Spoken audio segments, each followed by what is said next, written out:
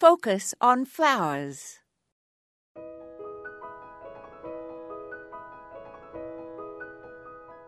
Carolyn Vaughan wrote that gardening is arduous, sometimes onerous work, and Charles Dudley Warner said that it requires a cast-iron back with a hinge on it.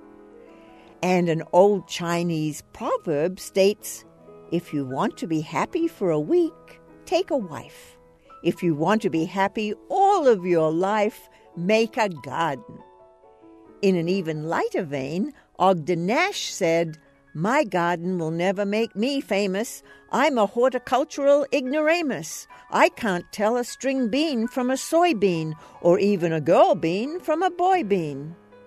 Celia Thaxter was more serious when she stated, "He who is born with a silver spoon in his mouth is generally considered a fortunate person, but his good fortune is small compared to that of the happy mortal who enters this world with a passion for flowers in his soul."